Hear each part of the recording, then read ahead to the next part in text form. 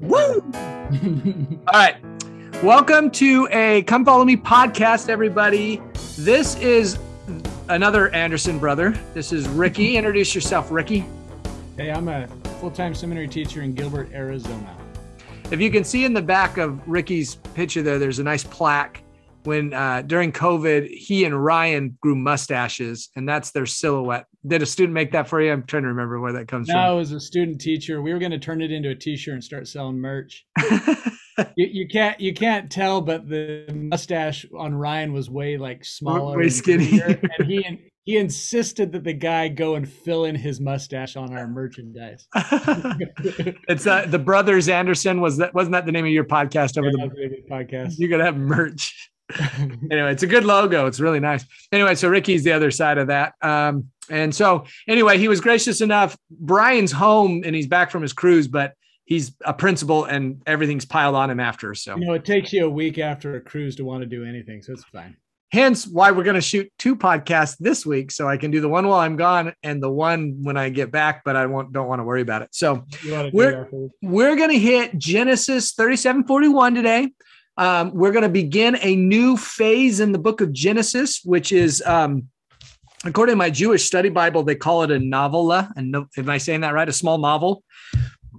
Things change in this story because now we're all the rest of the Genesis is going to be Joseph and the narrative, and it's very consistent in its storytelling, but it changes its theology. We're not going to see God appearing in person anymore to the prophets. That changes. Now we see God more doing things in the background, doing things through spiritual gifts. And so that's something that we're going to see and we'll talk about. But let's start, Ricky. I'll start my timer right now with dreams. So there's a couple of overarching themes in this story. One of them being dreams.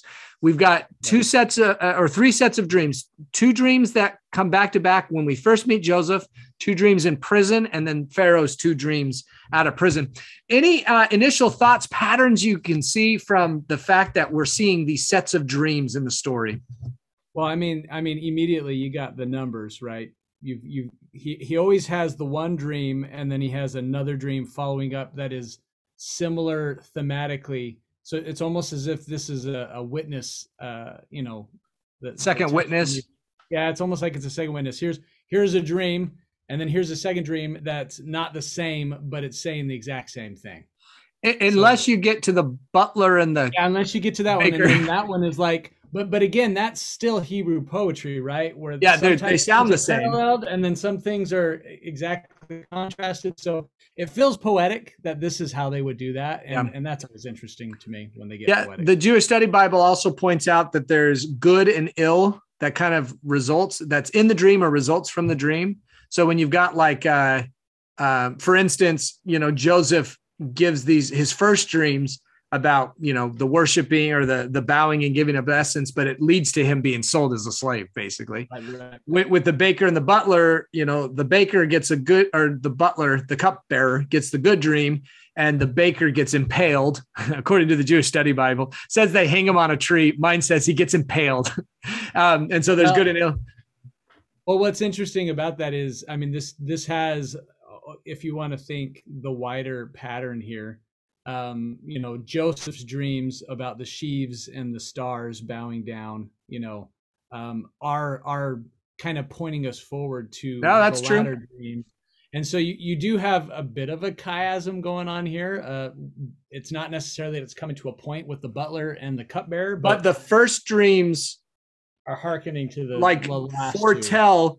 The last dream tells us how it actually happens. The butler and the baker seem to just be how he gets out of prison, what gets him in front of Pharaoh. Either way, they're forecasting the future event that we're supposed to be looking forward to. Yeah. So ultimately, if we're going to talk dreams, isn't that kind of what dreams are? Maybe. But this is a total Bible play. This is what Scripture does. Is it's a literature, and so it is doing a thing to point us somewhere, and that's what it does. Here's something else I didn't notice this as a pattern until I was reading it in the Jewish Study Bible. But in the case of the first dream, Joseph's brothers and his dad interprets it, because he just says the dream and then they interpret it. In the second set of dreams, then Joseph interprets it. And then in the third set of dreams, he interprets it, and then he gives like a strategy, like a solution, right, which he doesn't do in the other two. And so it's interesting that they are similar and you see patterns, but there are differences too. And there's a result from each one. The first set of dreams gets him sold into slavery. The second set of dreams eventually gets him out of prison. And the third set of dreams actually puts him in his high station. And so, I mean, is there a higher principle of revelation here of how we approach when we receive guidance, how we're supposed to interpret things versus how are we then supposed to act on things? Is that kind of what you're getting to? I don't know. I don't know what to do with it. It's an interesting pattern, but it does show that there are consequences to the spiritual gifts, but all in all, the trajectory is towards God's ultimate, goal. So let's take that and let's go to the second overarching theme that I saw. And let me just describe it to you and you tell me what you see. So again, this was the Jewish Study Bible that pointed this out. And I was like, how have I missed this? But there are 5 different times where Joseph gets clothed. Okay. So like the first time is in 37 verse 3. And he's given the King James calls it the coat of many colors, but the Hebrew Study Bible calls it the ornamental tunic of favor. Right. Okay. So he's clothed anyway with that. Then in 37:23, he's stripped of the tunic. Right. Then in 39:12, he's stripped again of the garment that Potiphar gave him by his wife.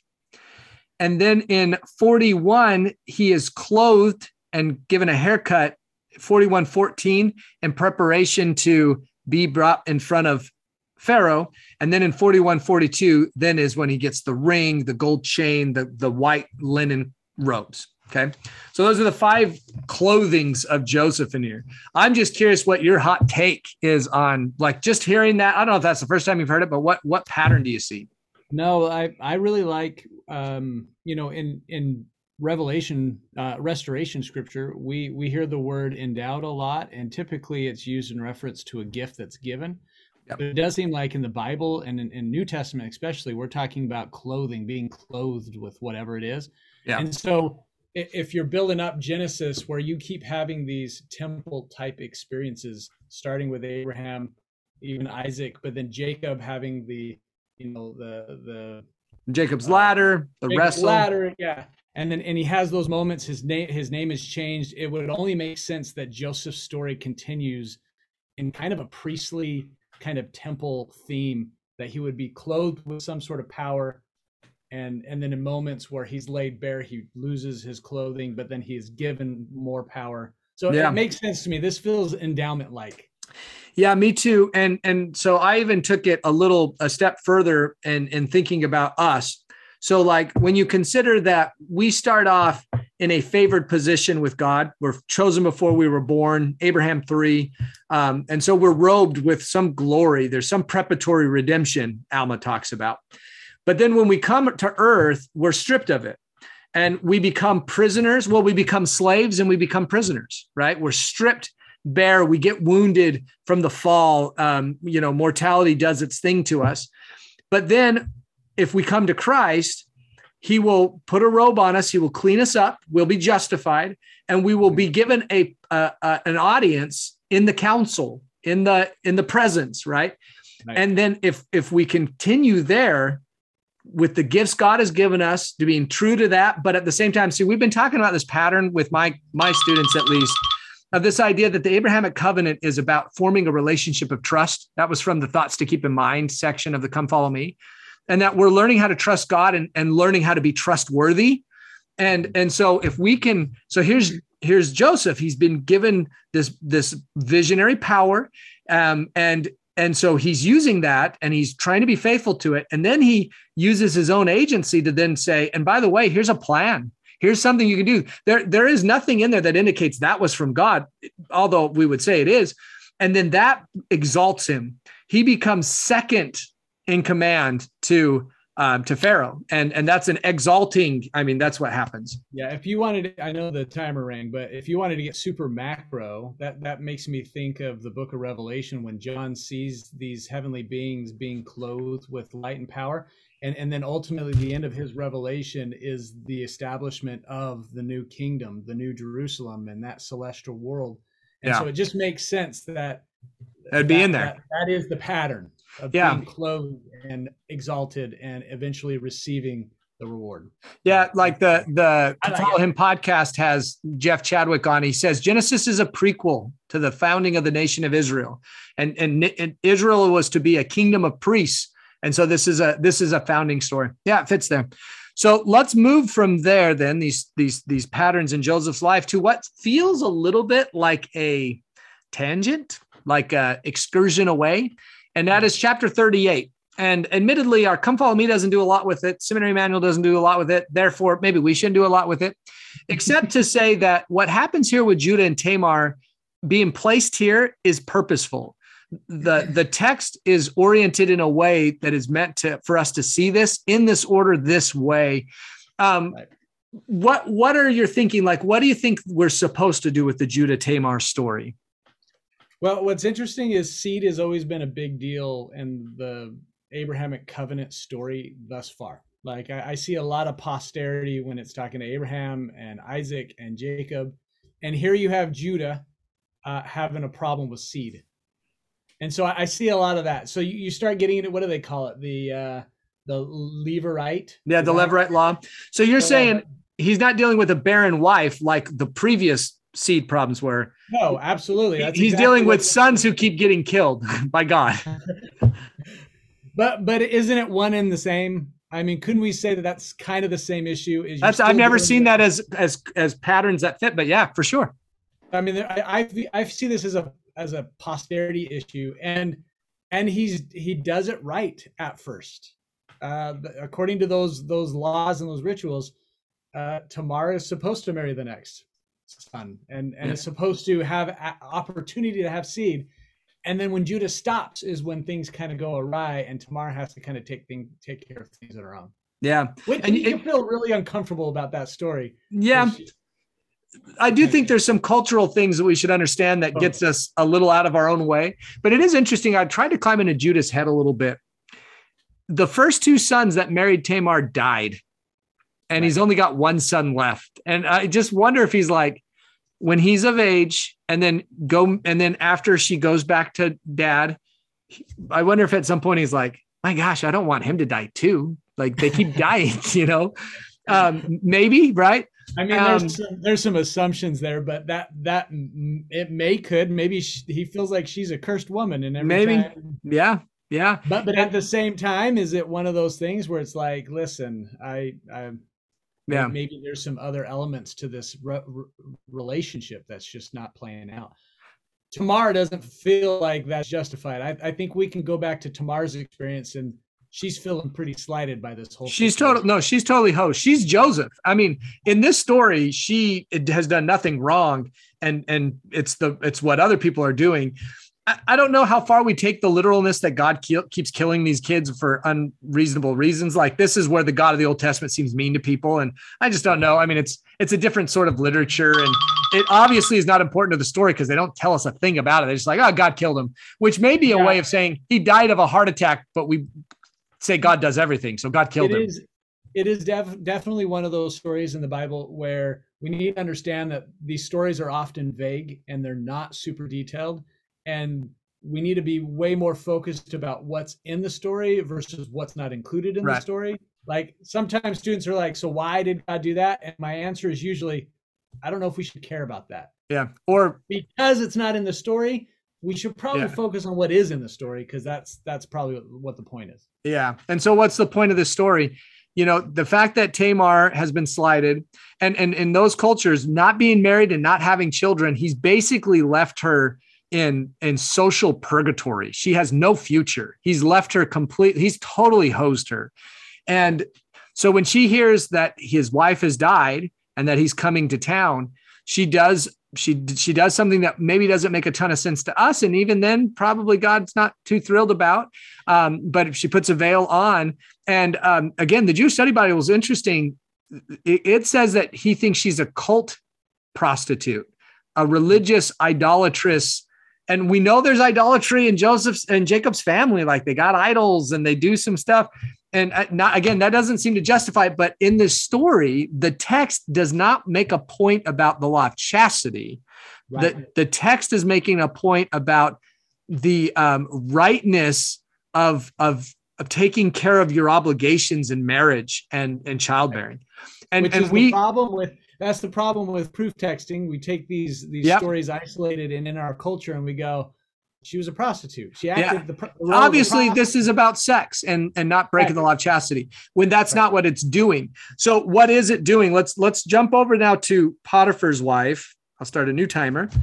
This is how I managed to keep talking about stuff with the new timer, because again, you got to put those. They got to go together. Yep. Yeah. You can't just read 38 and then not read 39 together. Right? And unless you think I'm backtracking on myself, because we think that Potiphar's wife is about the law of chastity too. And again, now prophets have been using it for this reason, and so prophets. We follow prophets, and it's their prophetic prerogative to reappropriate scriptures like that. And it's a scripture mastery and has been forever. Yeah, and he ran and got him out of a sexual advance of a seductress. Yes, but it does seem that what we're supposed to be comparing and contrasting is not that Potiphar and Tamar are the same temptation and Judah failed and Joseph succeeded. Because if we do that, then we paint Tamar, we put the women in this story all as bad guys. No, what we're actually supposed to see is that Judah is not faithful to his promises and his obligations, and Joseph is. Right. So it's less about sex. It's more about faithfulness to obligations. Yeah, I would agree 100%. And people also take it into the direction that she wasn't of the covenant family, but eventually Joseph marries an Egyptian. Meaning Potiphar's wife, or Tamar? Well, in the situation with Joseph, and I know she's already married, so there's these other. Yeah, there's that. But when it comes down to it, there's way more to covenant making and keeping in both stories than it ever is about sex. Yeah. And we've got to. This is probably a good moment to pause and remind everybody: the Old Testament is rated R in places, and there are some things in it that the King James translators try to smooth over, and we may miss. But it's about as real as it gets, is what Jake said last week. And this is one of those cases where we're going to talk about big boy, big girl topics, the world as it is, and some of those things. But let's not miss the point, just because in our current, culture, we get so, fixated on sexual things. The ancient culture was actually more worried about who's taking care of who and who's being faithful. And it's because Joseph was faithful. Yes, that he didn't break the law of chastity. I'm not saying that that's not important, but it's fact that he was faithful to what he was put in responsibility of. He was not going to abuse his power. Right. Is a bigger deal to the ancients than in this case. And God's with him. God continues to let him flourish and prosper because he's faithful in whatever. He's trustworthy. Which puts that verse 9 in better perspective. There's none greater in this house than I. I mean, if this is truly all about law of chastity, that's an interesting first line. Yeah, it doesn't seem to fit. We just skip it. Yeah, neither hath he kept back anything from me but thee. How then can I do this great wickedness and sin against God? What is this great wickedness? Yeah, what is it that God's been doing that this act would actually fly in the face of God? And it really has been the fact that Joseph, anything he touches, God causes to just be successful and flourish. Yeah. And here he's in a position of, I'm making this house, prosperous. Flourish. And I can't go and do this thing now. That would, if I the blessing I'm receiving from God. I would abuse my privileged position. Yeah. Right. So hopefully that's a helpful way to then reconceptualize and not make this all about like the sin of Sodom back with Lot's family. And we fixate so much on the homosexuality of it. And that's not the point of the story at all. And so what is the point of this whole story? So let's get to our last topic of this segment, which is the Christ types we are supposed to be seeing with Joseph. Where do you see him, Ricky? What should we be pointing out to students? What should young people see? Well, I mean, I always love pointing out the fact that Jesus comes through Tamar. I know that's not the Joseph that we're talking about, but sure. The line of Christ comes through Judah and Tamar. Yeah. I mean, it's through that family. And you can talk later, when we get to Jericho and we start talking about the Rahab. Yeah, there's another prostitute in the line. Yeah. And then Ruth, we get a stranger. Yeah, then you get Ruth. But how great is it that you can show people the fact that Jesus came through these struggling family situations, and he's still Jesus, and he's still the Messiah, and he's still the King, And there's plenty of dysfunction in his house, for sure. Yeah, and I know that's not typically the Christ type that people go to, but I love the fact that his family history is messy. Well, how about this too? The Jewish Study Bible makes a point that Tamar redeems Judah's line. Like if she doesn't do what she does, Judah doesn't have seed. This story is in here because it's the origin of the tribe of Judah. And so again, there's a little bit of a Christ type in there. We get a little icky about it because of what it is she does. But yeah. But what about Joseph? So we take this boy. He is favored by his father, rejected by his brethren, unfairly treated, unfairly abused, unfairly imprisoned and stripped, and is faithful, drinks the entire bitter cup. And because he was willing to submit completely to God's will, he was then put in a position to save everybody. Right. I mean, I don't know how we say that clearer. It's pretty exacting as far as its demonstration of Christ. The only part I would say that isn't the Christ type is the fact that later on, says it a couple of times, when his brothers come back, and I know that's a later, when his brothers show up and he kind of does his little test to them. And then right at the end, before he dies, he says kind of a similar thing where he's like, God did this. And he almost denotes the fact, I didn't really know what was going on, but God was doing this for the purpose of salvation. Good. That's the only part that I'm like, that's not Christ type. The whole. Why is it not Christ type to you? Just because it feels a little less submitting of will. The idea of that agency is I can choose these things. I don't know if he had so much of a choice when he was getting thrown in, being sold by his brothers. Yeah. His submitting will was, I'm still being faithful to my covenants, even though these bad things are happening. Yeah. All symbols and parables break down eventually. Obviously, he wasn't in full control like Jesus was. Jesus could have pulled the plug at any point. But yeah, I think you're right though, that the faithfulness and, and there's a principle to the idea of when bad stuff happens to you or when life's not working out the way you hope it would work out, members of the covenant family, those who prevail with God, keep trusting him and realizing that all the failures and the struggles and the hard things are leading towards a purpose that we can't see, but it will work out. If Joseph doesn't get thrown in prison, he stays in Potiphar's house, right. and he can't fulfill his purposes in Potiphar's house. He's got to go to prison. Prison is the way to Pharaoh. And if he doesn't stay in prison long enough, he's not there when Pharaoh has the dream.